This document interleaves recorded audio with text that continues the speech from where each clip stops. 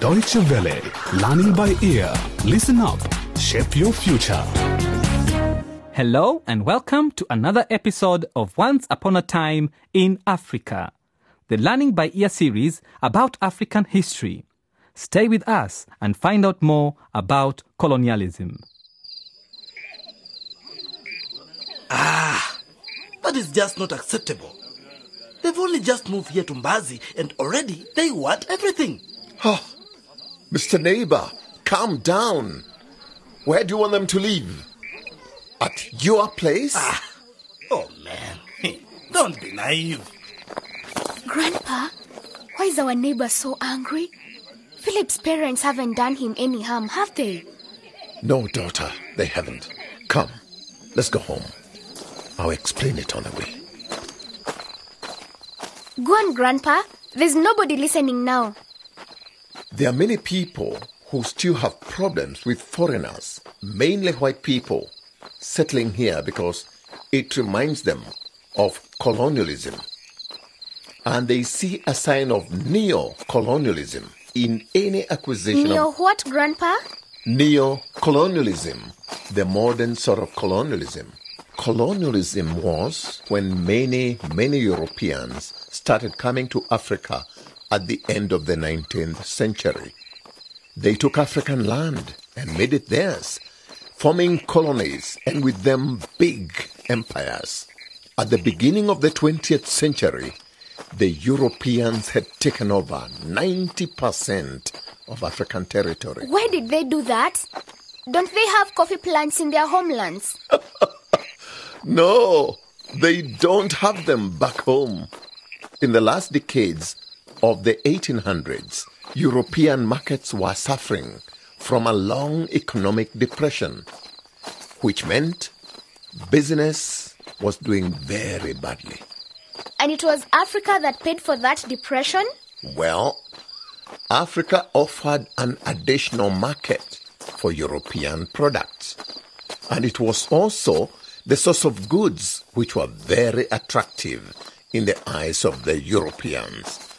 Ivory, coffee, gold, and other natural and mineral resources. I still don't understand, Grandpa. Did they send soldiers to take all that? No, daughter. The European nations sent adventurers, biologists, and geographers to explore and map the interior of Africa. Only after that did they take the goods they were looking for. By the way, that reminds me of an interesting story about what happened to Georg Schweinfurt, a German biologist and adventurer who traveled through Africa from 1868 to 1871. He often had his escorts talk about the existence of what they called dwarves in Central Africa. Small people, skillful elephant hunters, the pygmies, until one day he had a surprise.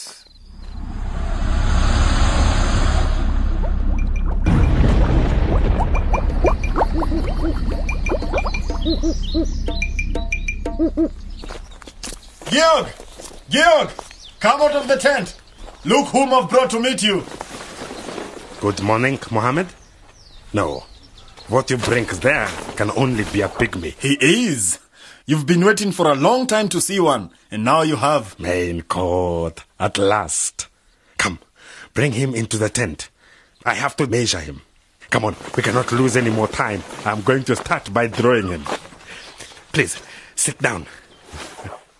Very well. Yes.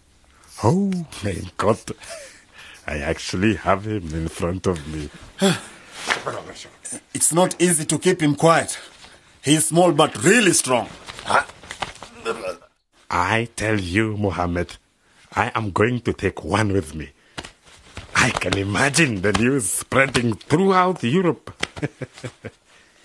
Shaman explorer returns from Africa hand in hand with a pygmy.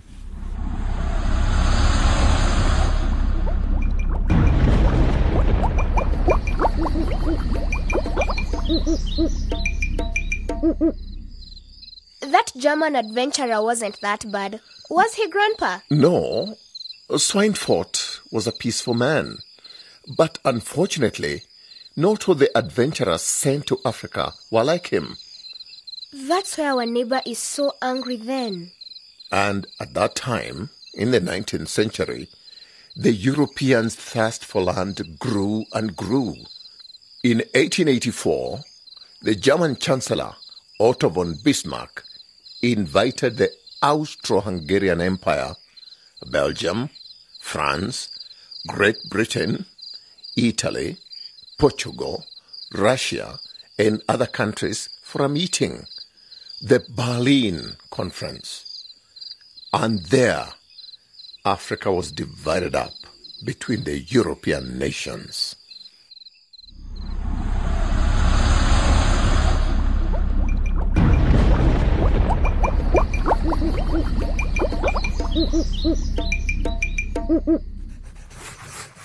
From Sai here, Iniga, to Bahua, on the northeast coast of Lake Chad, will run a line.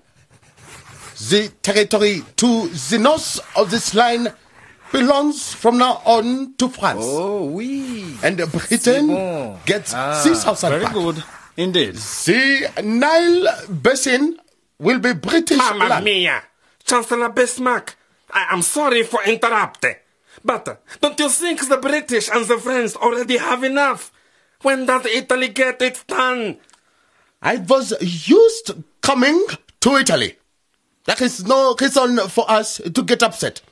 Oh no. Oh no. Well, these two lines here form an intersection between the Tropic of Cancer and the 17th meridian with the 15th parallel and 21st meridian. Gentlemen, my suggestion is that Italy will get the part north of this line.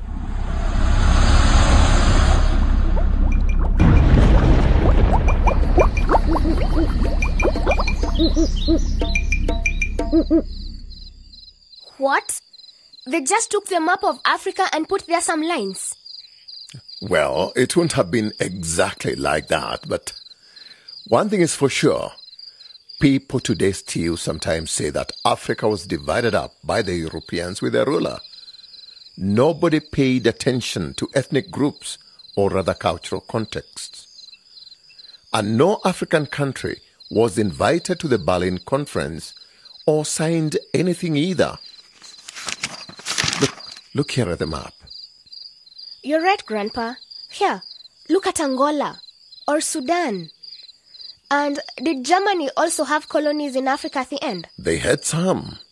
Togo, for instance, and Cameroon, Namibia, at that time German Southwest Africa, or German East Africa, what now are Tanzania, Burundi, and Rwanda. Ah, but at least the Germans go to the Africans.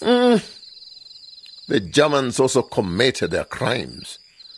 The massacre of the Herero, an ethnic group in Namibia, for example. But they were not the only ones. We just have to think about the Belgians in Congo or the Portuguese. Until the Africans got fed up with it, rioted, and achieved independence. Right, Grandpa? Exactly. But that's another story I can tell you about next time. Now, go help Mom.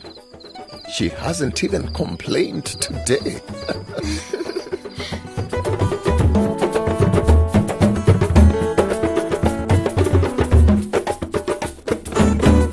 And this is the end of the 8th episode of Once Upon a Time in Africa, the Learning by Ear series about African history. You can listen to this or other Learning by Ear episodes again and write your comments about the program by visiting our website at www.dwworld.de/LBE. Goodbye until next time.